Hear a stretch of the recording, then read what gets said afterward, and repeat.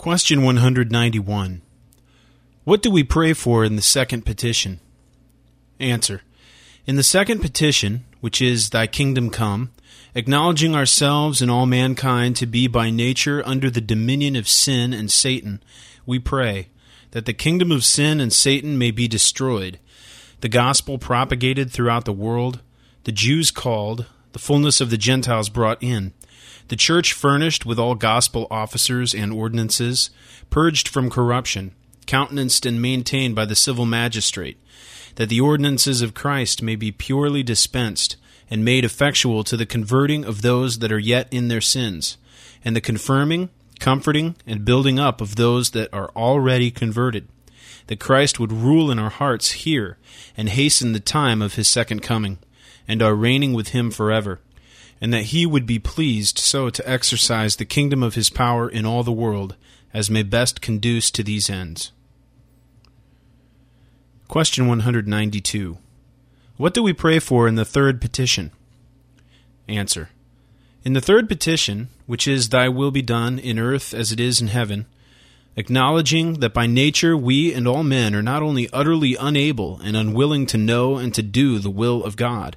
but prone to rebel against his word, to repine and murmur against his providence, and wholly inclined to do the will of the flesh, and of the devil, we pray that God would by his Spirit take away from ourselves and others all blindness, weakness, indisposedness, and perverseness of heart, and by his grace make us able and willing to know, do, and submit to his will in all things, with the like humility, cheerfulness, faithfulness, diligence, zeal, sincerity, and constancy as the angels do in heaven. Question 193. What do we pray for in the fourth petition? Answer. In the fourth petition, which is, Give us this day our daily bread, acknowledging that in Adam and by our own sin we have forfeited our right to all the outward blessings of this life, and deserve to be wholly deprived of them by God, and to have them cursed to us in the use of them, and that neither they of themselves are able to sustain us, nor we to merit, or by our own industry to procure them, but prone to desire, get, and use them unlawfully. We pray for ourselves and others, that both they and we, waiting upon the providence of God from day to day in the use of lawful means, may, of his free gift, and as to his fatherly wisdom shall seem best, enjoy a competent portion of them, and have the same continued and blessed unto us in our holy and comfortable use of them, and contentment in them, and be kept from all things that are contrary to our temporal support and comfort. Question 194. What do we pray for in the fifth petition? Answer. In the fifth petition, which is, Forgive us our debts as we forgive our debtors, acknowledging that we and all others are guilty both of original and actual sin,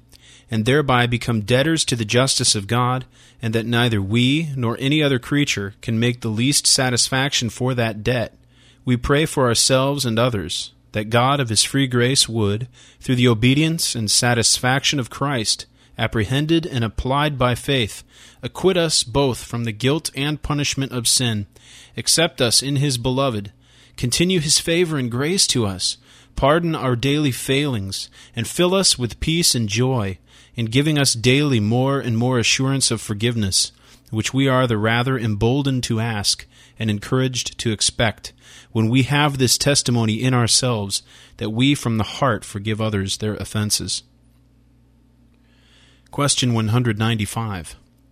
What do we pray for in the sixth petition? Answer. In the sixth petition, which is, And lead us not into temptation, but deliver us from evil,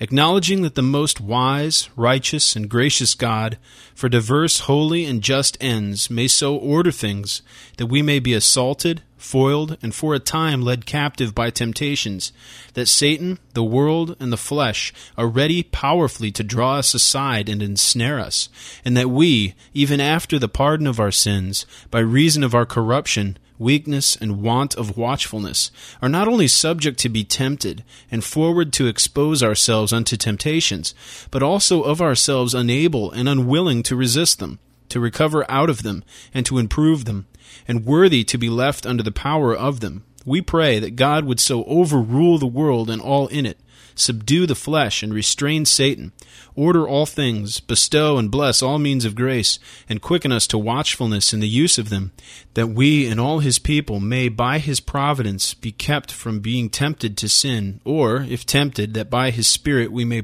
be powerfully supported and enabled to stand in the hour of temptation, or when fallen, raised again and recovered out of it, and have a sanctified use and improvement thereof, that our sanctification and salvation may be perfected, Satan trodden under our feet, and we fully freed from sin, temptation, and all evil forever. Question 196. What doth the conclusion of the Lord's Prayer teach us? Answer. The conclusion of the Lord's Prayer, which is, For thine is the kingdom, and the power, and the glory forever, Amen, teacheth us to enforce our petitions with arguments, which are to be taken, not from any worthiness in ourselves or in any other creature, but from God, and with our prayers to join praises, ascribing to God alone eternal sovereignty, omnipotency, and glorious excellency, in regard whereof, as he is able and willing to help us, so we by faith are emboldened to plead with him that he would, and quietly to rely upon him, that he will fulfill our requests. And to testify this our desire and assurance, we say, Amen.